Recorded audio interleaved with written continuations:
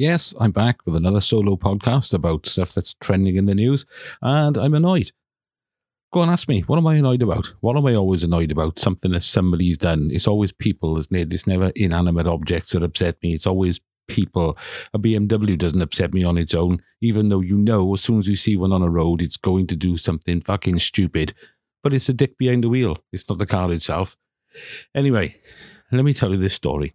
So I read yesterday on the news that the British government were going to advise anybody who's got a persistent cough or a fever to self-isolate for 7 days. So we spoke to a friend of ours who's had a persistent cough for a few weeks and said, yeah, this is what they're doing. And he's, no, I'm still going to work. And he's got a terrible cough. Now, this bothered me because as far as I'm concerned, he's putting everybody else at risk. And I looked up what Italy were doing about it because apparently Italy has told everybody to self-isolate. The country's on lockdown. And somebody asked the obvious question was, well, what about the people that don't self-isolate? And the opinion was, well, pretty much everybody is stuck with it, apart from some people who are not adhering to what the government has advised. And if people don't do what they've been advised to do, there will be repercussions, such as people will be getting fines or there'll be criminal charges. Now, that might sound a bit harsh, but I think that's exactly right. Criminal charges.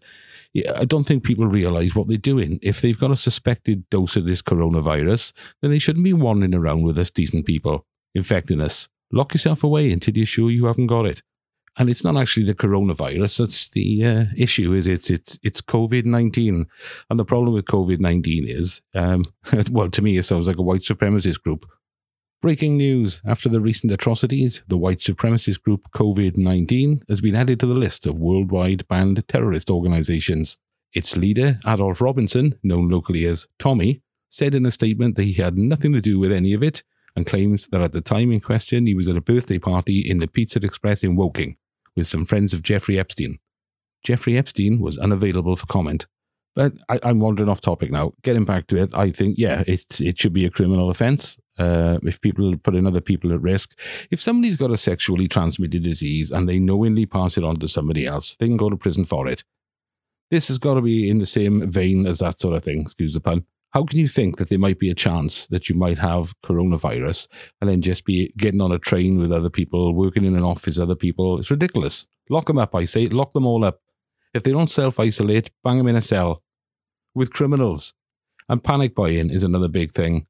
Now, that's the fashion at the moment. It's trending. Experts say it's a pack mentality. But the example they use doesn't really make any sense to me. They said a good example of pack mentality is that if people on a cruise ship saw other people all heading towards the lifeboats, then they would too. Well, isn't that completely normal? I mean, they're obviously heading towards the lifeboats for a reason. Who in their right mind is going to see all this going on and think, I wonder why everyone's crying, screaming and carrying their children towards the lifeboats. I should probably pop down to reception and inquire as to the nature of this behaviour. Bullshit, I'm joining in the rush. I'm throwing small children and disabled people over the side, out of the way, so I can get a good seat in the middle of the boat, because the middle doesn't bob around as much as the front and the back. Supermarket shelves are emptying as soon as they're filling them up again. Toilet paper, soap, pasta, they're all selling out as soon as they hit the shelves.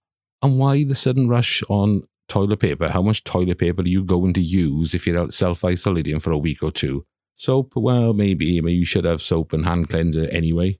Pasta, that's got me. Why is everybody buying pasta? I mean, I know it's convenient and you can make lots of different meals with it, but surely you'd have gone for tin products. Last week, I'd done a bit of food shopping on my way home from work, and I was coming down a path, and my neighbour next door came out and said, Martin, have you been panic buying? Well, actually, it was more, Martin, have you been panic buying?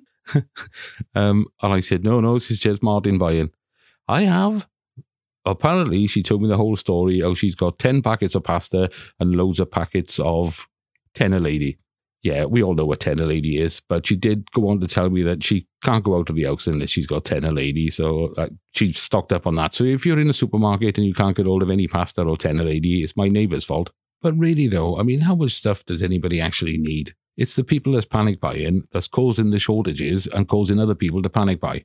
These are the sort of people that are driving BMWs. I know. I always go on about BMW drivers being bloody terrible, but I mean, it's the whole car thing. I mean, eventually we're all going to get self-driving cars, and I don't understand how that's going to work. You have to fit a car with some sort of ethics program for it to decide. Imagine the brakes go, because I'm waffling, I know, I realise that. Imagine the brakes go on this self-driving car, and all the car can do is steer it. It can't slow down. It's driving down the road. There's a crowd of people on the side of the road at a bus stop, and there's a woman pushing a pushchair across the crossing. How does that car decide what it's going to hit? Is it going to take out? It has to evaluate whose life is worth more, because it's got to make a decision to go left or right. I mean, it's not like an easier decision would be on the left-hand side, you've got somebody who suffers from a nut allergy, and on the right-hand side, you've got a vegan. Then ideally you want to take them both out because you don't want them in the gene pool. So what would it do? I think we're far off. We're miles away from this. Anyway, I started moaning about the coronavirus now, and I've ended up on vegans and BMW drivers. Rant over. Thanks, everybody. Goodbye.